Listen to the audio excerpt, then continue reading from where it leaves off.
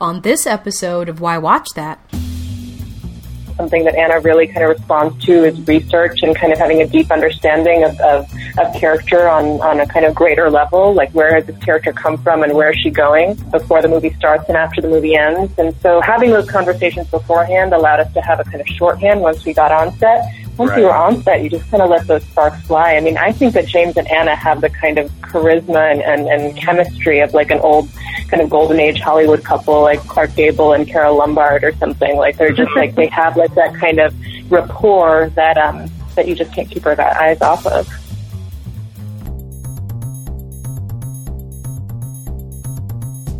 Why Watch That is a podcast featuring the critic and referee who go head-to-head on a quest to discover the best movies and TV shows Hollywood has to offer. Expect the unexpected from the critic. Well, nothing gets past the ref. We do all the work, so you don't have to. Welcome to Why Watch That. Presented by Dynamic Network.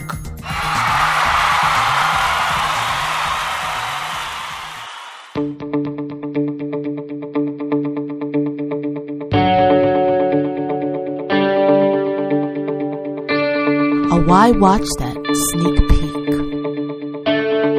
Oh, we have another exclusive sneak peek at a new movie called Equity that'll be coming out July 29th. And the critic and I are excited because we both got to see it together. We sure did. It was so nice in there, too. It sure was. This is starring Anna Gunn. Yes, Breaking Bad's Anna Gunn. James Purefoy, Sarah Megan Thomas, and Alicia Rayner.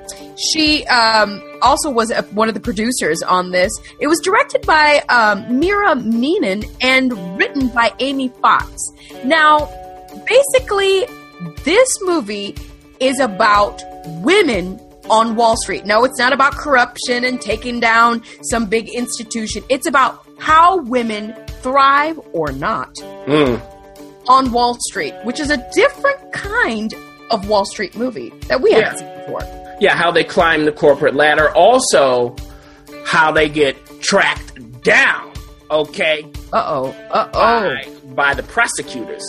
That's right, for inside trading. Now, Anna Gunn plays Naomi Bishop, who is this thriving, actually, she's a thriving banker maven, really. At her firm. She is the one who finds these tech companies, and she sees ahead of the curve. She grabs those tech companies and take them to unlimited revenue, basically. Yeah. And she has been doing this for many years. Yeah, she leads them to their IPO. Their IPO and the release, and she manages that whole situation. Now, the movie opens with her sort of losing her edge a little bit with a particular IPO. So we see this woman who's been thriving kind of get hit in her Achilles heel a little bit, and she's recovering from that. So every move forward is all about getting it right. But there are many obstacles in her way, aren't there, critic? There sure are. You know, she's also dating a colleague played by James Purefoy. Mm-hmm. Now, this is a problem. They're at the same bank, but he is a trader. Yeah. She is the investment banker, and, you know, they're supposed to be separate. So is there a Chinese wall? Is that Chinese wall doing what it's supposed to do between the two of them? Mm-hmm. Coming into play is Sarah Megan Thomas's Erin Manning, who is this very ambitious vice president who's basically doing all of the legwork for Naomi. Mm-hmm. But she finds out she's given some sort of curveball that could potentially interrupt her ambition to be the next Naomi. Now, as we go through the entire movie, we find out that something quite doesn't go down correctly, so they're going to bring in the prosecutors to find out if the Chinese wall has been broken, crossed, or demolished or not. And that's where the movie sort of begins, ends, and climaxes and all of that. So that's the gist. Yeah, and Alicia Rayner, as you mentioned, she plays that prosecutor, Samantha Ryan, in this movie. And we see her home life and all of that as well. Here's the overall theme. Here's the question at hand. Yep. The question that Amy Fox raises is, can women be ambitious And if they can be, at what cost? Right. What cost does it cost them? What does it cost their companies? What does it cost their relationship with one another? Are they loyal? Do women make pacts with one another to get things done? Or do they need to go their separate ways at any means necessary? She raises those questions. And I think overall for me, she raises them, and it's interesting. Like we talked about, we've never really seen this kind of Wall Street movie before. No, not from women's perspective. Not from a woman's perspective. But I do have to say, with Equity, there are a couple shortcomings. It's a relatively new writer, Amy Fox, as far as feature films go. And there were some lags in the writing for me. But the overall themes were so present that some of those things were forgivable. Yeah. And some were absolutely not. You know, what I would say, Ref, is throughout the film, whether it was working or not, I did enjoy watching the actors do their work. Absolutely. They were listening, they were breathing, they were thinking. I mean, it would be a simple no. And they had a whole backstory, you could tell, behind that. Anna Gunn, especially, the breath, her opening scene. Oh, yeah. When she tells the guy, look, you need to stick with me. I had 9 winners before that loser. 9! Okay, so that's one thing. Also, we mentioned the whole woman's perspective. That made it interesting. The only thing, there were some things at the end that I thought were dropped. And look, you know I don't care about ending so much. But I do. But if you set a lot of things up, then you might have to have a payoff. We didn't quite get it here. So what I would say is this. If you're interested in seeing a wonderful cast, I mean, all kinds of people pop up. Yeah. You may recognize. And if you're interested in that, if you're interested in seeing this woman's perspective of Wall Street, okay, check it out. Otherwise, hey, you can wait for it or do something else. Oh, you know what? I do have to add, as a woman who is in the industry, I want to applaud just the crew alone, everyone who was a part of this to make this happen. This was one of the official selections of both the Sundance Film Festival as well as Tribeca. Whoa. And the critics are, they're drinking it up a little bit. So I do have to say, if you want to champion or support something like this, it's not bad to go see it in the theater. Are there some problems? Of course there are, but overall, this is something that we haven't seen before. That's right. And, it'll keep your attention. And look, that ain't easy to do. All right. The Why Watch That interview. Hey, listeners, we have a very special treat for you today. It's so special. We're sitting with the amazing director and screenwriter of the upcoming movie from Sony Pictures Classic called Equity. Ooh. Whoa, wow. And it's some good stuff. And we want to jump right in because we want to know all there is to know about how this came to be and what we can expect when we're sitting in those seats in the big theater. So welcome Mira Menon, the director, and Amy Fox, the screenwriter. Thank you. We're excited to be here. So we're just going to jump right in with the question. This is just really a groundbreaking film, obviously, because it's dealing with something that we haven't seen before, and that is the woman as the face of Wall Street, which is amazing. Tell us, how realistic is Equity in regards to Wall Street? I know you've had some investors and things, but was this a specific woman you guys were crafting or specific incident? This is Amy. Naomi is not modeled after a specific woman, but we did do a lot of research, which included a lot of interviews of men and women at all levels of Wall Street. And she is a composite. I would say all the characters in this movie are a composite of bits and pieces of those interviews, themes that resonated again and again. And I looked for sort of common traits to these, the women who have really advanced very far on Wall Street. I kind of looked at what made them tick, and there are certain similarities and certain differences, and then tried to create her out of that. Great. Okay. And another thing, Amy, so you created the story of Equity with Sarah Megan Thomas and Alicia Reiner, who also star in the film. They produce it. I mean, there's a lot of great things going on both in front of and behind the camera. So what was the process of actually writing the literal screenplay? Sure. So when Sarah and Alicia first brought the concept to me, they had certain ideas nailed down, but it was still pretty broad. They knew they wanted to do the first female-driven Wall Street film. They had pretty solid ideas of the characters that each of them would play. But really they left the shape of the story, the nature of the thriller and the mystery that unfolds was really left to me. And so I began by doing a lot of this research. And also the character of Naomi, which was our lead, was a character that we all were thinking about and kind of looking to put the pieces together, but they really let me run with that as well. And they did something which I think I wish more producers would do, which is that they gave me a lot of freedom. So we did have many discussions and we did have a very rough treatment, but when I went off to write, many pieces of the story had not been worked out yet, and they gave me about 2 months to just work on my own before I had to show them anything, which was a huge gift for a writer. Oh, yeah, that's great. Awesome. Wow. So speaking of just that amazing process, there were some amazing performances by some amazing actors.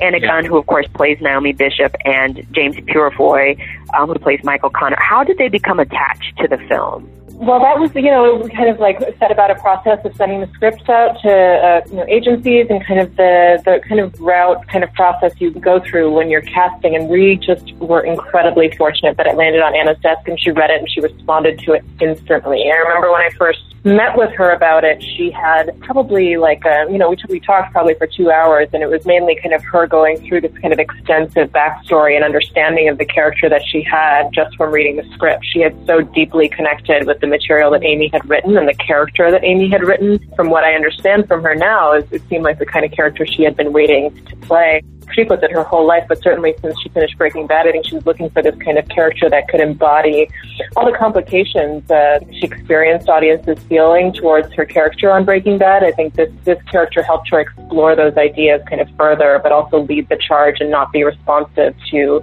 or a supportive character to a man. So Anna completely connected with the material, really kind of responded to it. We were very lucky that happened. And then James similarly responded to the material, but also equally as much wanted to work with Anna. And so Anna came on first. And then when we were talking about who to play Michael, James had read the script, and we were, again, lucky that he responded to it in the way that he did. And then when he knew Anna was going to play the part, he was in. Speaking of these great actors, Mira, working with them, what was it like collaborating with them to draw out their performances? How did you do that? Well, when you're working with actors at the level that Anna Gunn and James Purefoy offer, right? You kind of just sit back and enjoy the show. I really felt that was the case most of the time, and to the extent that I facilitated that, it was just jumping in and kind of tweaking things here and there, kind of reminding them of where they were at in the timeline of the story. And we did a lot of preparatory work, kind of talking through, again, the backstory of the character. It's something that Anna really kind of responds to is research and kind of having a deep understanding of character on a kind of greater level, like where has this character come from and where is she going before the movie starts and after the movie ends. And so having those conversations beforehand allowed us to have a kind of shorthand once we got on set.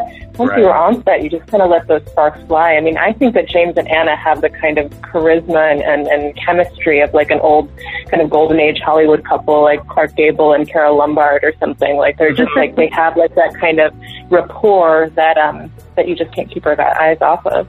Yeah, you really couldn't keep your eyes off of those two. They had a great chemistry. Yeah, wonderful. Mira, women directors rock in my world. They just really, really do. What was the difference between your approach to Equity and then after you finished Farrah Goes Bang? So I'm sure there was, a bag of tricks and a learning that you had from Farrah Goes Bang to Equity. I mean, they were just completely different movies in tone and genre, obviously, and then one had a substantially bigger scale, Equity. But, Farrah Goes Bang was a very grassroots-driven effort. We were literally learning as we go. We were popping up and, like one morning, finding a street location on the corner and writing a scene and figuring out how to shoot it. Like, it was very on the fly and very spontaneous. And that was kind of reflective of the material. The material is meant to be a kind of scrapbooking of a nostalgic experience from your 20s. And this movie, by like complete contrast, really required a kind of precision, preparation, and just like a kind of a sense of a purpose with every single frame and every single shot that just was the exact opposite in terms of approach. And so this movie was really about spending that time beforehand with our incredible DP, Eric Lynn, and our production designer, Diane Letterman, our costume designer, Teresa Wesley, these creative heads, really kind of spending our time in prep, figuring out every detail of how we were going to map this thing out and not leaving too much of it to chance. Mm-hmm. Speaking of mapping things out, the ending of this movie is something that many people may not expect. I'd just like to know from either of you, what do you want the audience to take away from that ending? Interesting question, because I think it's different for different people. I mean, I definitely think, we played around with a couple of different endings, but I think we landed on this one aesthetically because it kind of reflected the musical chairs quality of this world, how there were only so many spots for people at the top, and it's got that cutthroat quality, and so there was something about the ending that felt reflective of that. Yeah, I mean, the ending of the film is substantially different from the ending of the script, but not in its feeling. It ended differently when I wrote it, but when I saw the cut where they had come up with this ending in the editing room, it felt 100% right. So I feel like sometimes the details of how you do something don't matter as much as the feeling that you want people to leave with. And I think it is a slightly open-ended ending. I think we want a sense that there was not room for Naomi in this world to be the person she's meant to be. And then the question of what she's going to do next, we went back and forth, do we need to see that? And ultimately decided that the audience trusts that character and knows that character and knows that she's going to do something else. This is not the end of her story. Yeah, we came out with that. We walked out knowing that she's going to take over something else. Definitely. Well, let's shift gears just a little bit in dealing with the process of getting Equity made, what that was like. I mean, as you talked about, this is produced by women, written, directed. Many of the key players behind the scenes are women. What was that like on set? What was the feeling? What was the tone on set? Very pink. This is what I think is remarkable, is that to me it doesn't feel any different. I think that we were very much approaching this. I mean, and this is something that I think is important to mention, is that men have been responding to this film in equal measure, if not more so than women.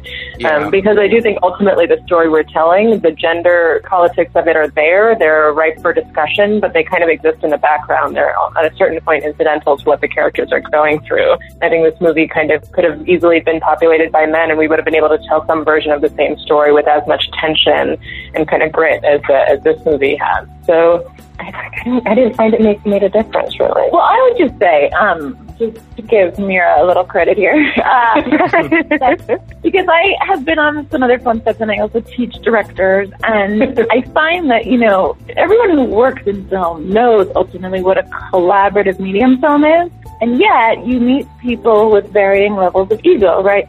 And I'm not going to say that all the men have ego and all the women don't, because it's certainly not that clear-cut. But I found that on Mira's set, there is such a respect for collaboration, and it really does not feel like she dominates her set in any way.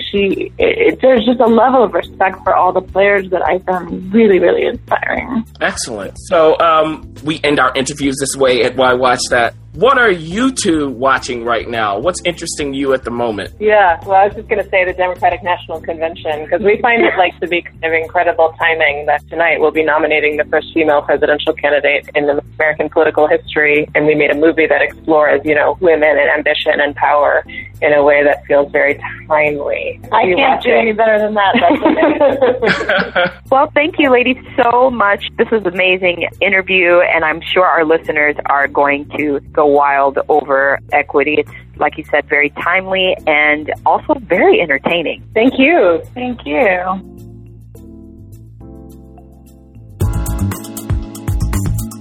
Did you know? Part 1. It's you! It's you!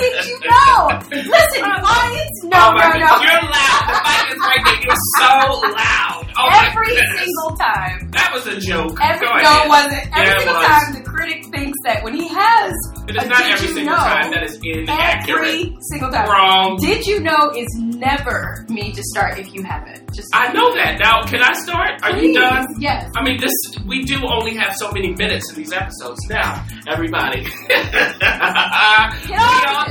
We all know that Jason Bourne is coming out this Friday. It is. Starring Matt Damon and others. Alicia Vikander, great. She said she didn't have to audition. Now, look, the real question is this, and then we'll get to the did you know after the ref thinks about it. Is Jason Bourne real or fake? What do you mean? Is he a real person? Has anyone like him ever been in existence in that same situation? Oh, I think I know the answer to that.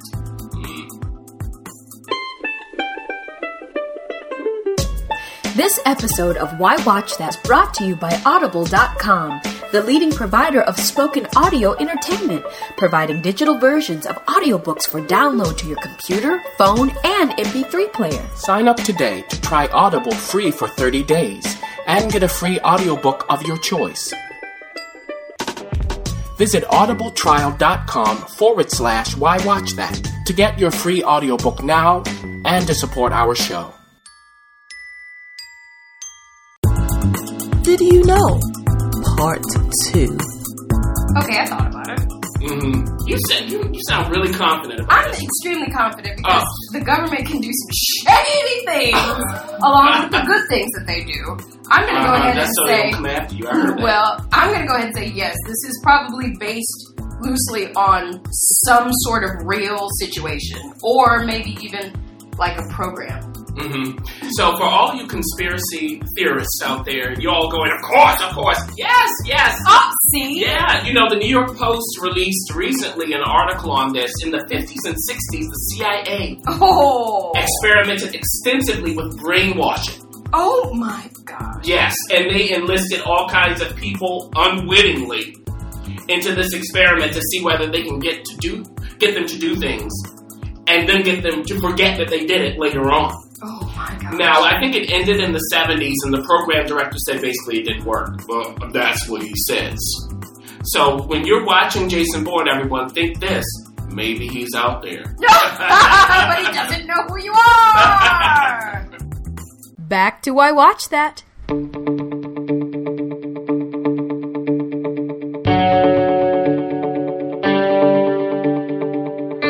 Another Why Watch That sneak peek. The critic and I got to see a advanced screening of a movie called Indignation. A drama movie coming out quickly in theaters July 29th. We were very interested to find out more about this particular movie. It takes place during or a little after the Korean War. During the Korean War, but during the peak of drafting. Yes. Of the Korean War. And it's directed by James Schamus. He adapted the screenplay. He also wrote the screenplay but from a Philip Roth that you may know, who's a very heady writer. But let's talk about this plot. Logan Lerman, who's one of my favorite young actors. He was in The Perks of Being a Wallflower and other things. He plays Marcus. Marcus Bester. And, he's a Jewish guy going to college. He has parents who are really protective. They don't want him going into this draft. Let's talk about, he is a East Coast Jewish person. Yes. So very much city life, Jewish. Yeah, from Jersey. So he goes off to college, a small college in Ohio. And his roommates are Jewish as well. So it's that kind of thing. It is 1951. So you know what's going on there. While he's there, he's extremely studious, by the way. Intense about it. Great student. That's his focus. His roommates are older than him. And that leads to some tension because he meets a young girl at college. Oh, does he meet her? Indeed, she meets him. She's Olivia Hutton. She's beautiful. She takes an interest in him, and they're in the same class. She's got a past, and she shares it with him. She shares it with him verbally and non-verbally. There you go. There you go. Now, along the way, he meets the dean, played by Tracy Letts. The great Tracy Letts. Yes, the same person who wrote August Osage County. Yes. Woo! So Tracy Letts, and boy, oh boy, they have a scene that could have taken up the whole movie. Actually, okay, I have to say this. I know we're giving this review, but it is the longest scene in cinematic history. I mean, that scene is a good 20 minutes long of talking. But we have to say Tracy Letts was absolutely amazing in that scene. I have to give it to him. He held it down. Oh, he sure did. So, there's this thing going on with he and the dean. So push comes to shove. He ends up in the hospital. We won't tell you how. His mother's called in, and he finds out that his parents, their relationship isn't doing so well. But his mother decides that she's going to compromise. If he does something for her, she'll do something for him. Yeah. And so then you get this whole, this young man has to really make a choice as to what his future is going to look like. Yeah. And he definitely has a bright future, but he also has another path. And so by the end of it, you see the choice that he makes and the consequences of that choice. Now, let's talk about the performances. Yeah, and just to say, it's the movie's bookended by an older woman thinking back on the past. So just know that comes in. Who's the older woman? You'll have to watch it. You'll find out. Yeah. So let's talk about the performances. I have to say that Tracy Letts obviously is one of my favorite performances, but Linda Imond, who you can see in The Good Wife. Yes. She's kind of everywhere in TV. She's a great actress. Pulled it off as the mother. She plays this mother who is in this very stressful relationship, who needs to let it out, but then at the end, she knows how to whip it back together. She just stole her scenes.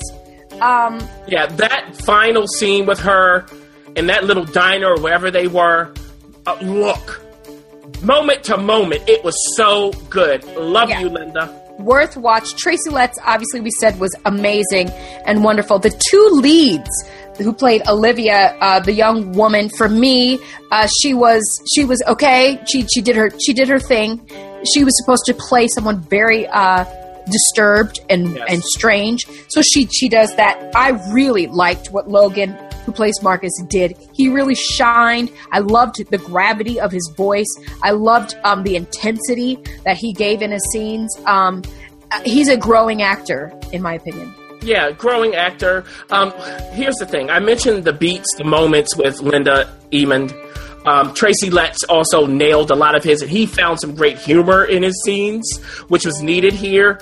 But if you know Philip Roth, you know that there are lots of heavy themes going on here. So the script, there are some problems, and in the presentation, the changes from moment to moment for me weren't as clear as they could be. And I think that Logan, there was opportunities for him to do even more with his great talents and skills, especially in his scenes with Tracy Letts.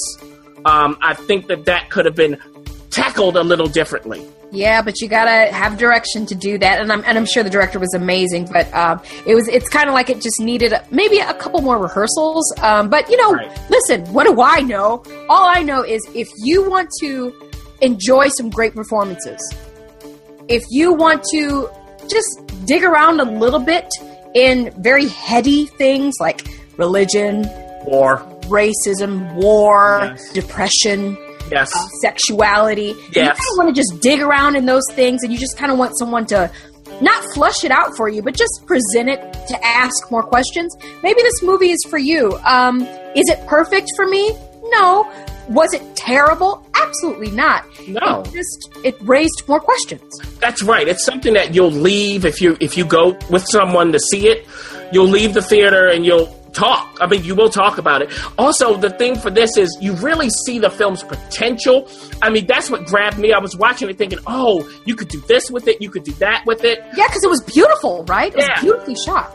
I love the costumes. You know this. The aesthetic, yeah. Yeah, the cars, all of that. So if you are a fan of serious drama, then this certainly is for you. With its imperfections, it doesn't matter. I think that it'll give you enough meat on its bones that you'll definitely be thinking about it after. You'll definitely be thinking. So, hey, July 29th, if you want to check it out, go for it. Indignation. And now, the pick of the week. Well. Oh, my goodness. The ref finally has a pick of... I have pick of the week sometimes. Excuse you. Before we get into this, I do have to say, unfortunately, we lost the great Gary Marshall. We did. This week. I mean, just name it from the 80s, 90s, and he's... Odd Couple, Mork and Mindy, Overboard. Pretty Woman. Oh! Overboard. Now, there we go. Overboard is the pick of the week. Now, this is directed, of course, by the great Gary Marshall, and it is written by Leslie Dixon. Who did Mrs. Doubtfire. She was also involved in the television show Limitless. Did you know that? Yeah. And they canceled it, them suckers anyway. So, Overboard stars Goldie Hawn and Kurt Russell. Goldie Hawn, go ahead, take it Okay, off. thank you. I do nothing myself. Okay, go ahead. No, never mind. Anyway, so Overboard stars the wonderful Goldie Hawn. Also her life partner, Kurt Russell. This is where they met, I believe. Yes, I think so. And it's about this woman who is extremely wealthy. And Kurt Russell's character does some cabinetry work on her yacht. He is a carpenter. And unfortunately, she is a huge jerk to him. I mean, if you had to use the B word, which we don't on the show, that's not even enough. she's really, really evil toward him. Well, unfortunately, she has a horrible accident that causes her to lose her memory temporarily, and she is claimed, because she falls overboard, she's claimed by Kurt Russell because that's the only person that they could find connected with her, because her husband knows that she's a jerk, who's played by Edward Herman. Look, Edward Herman. It's brilliant in this film. So anyway, she has no memory, and Kurt Russell decides to give a run for money and claim her as his long-lost wife. Yeah. And he's dirt poor, so she's like this uppity woman who's trying to figure out her way through poverty and his 3 kids. But she doesn't know she's uppity.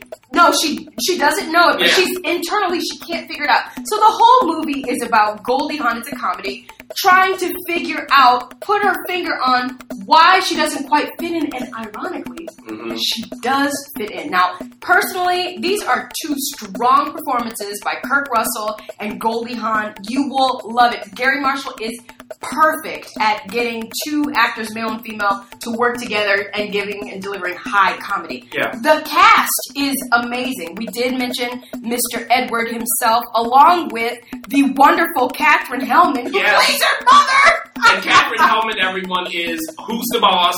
Mona, right? I think that was her character's name. And you'll also remember Jared Rushton, who was the little kid, the friend of Tom Hanks in Big. He's also in this as well, along with amazing performances by Mike Haggerty, and on and on and on. If you want a great Gary Marshall movie to binge on this week, or any time, I think that Overboard is a perfect movie. Of course, you've probably already seen Pretty Woman. You've probably heard of Mork and Mindy. But Overboard is one of those jewels that Gary Marshall left with us. May he rest in peace. Yes. Thanks for all the fun.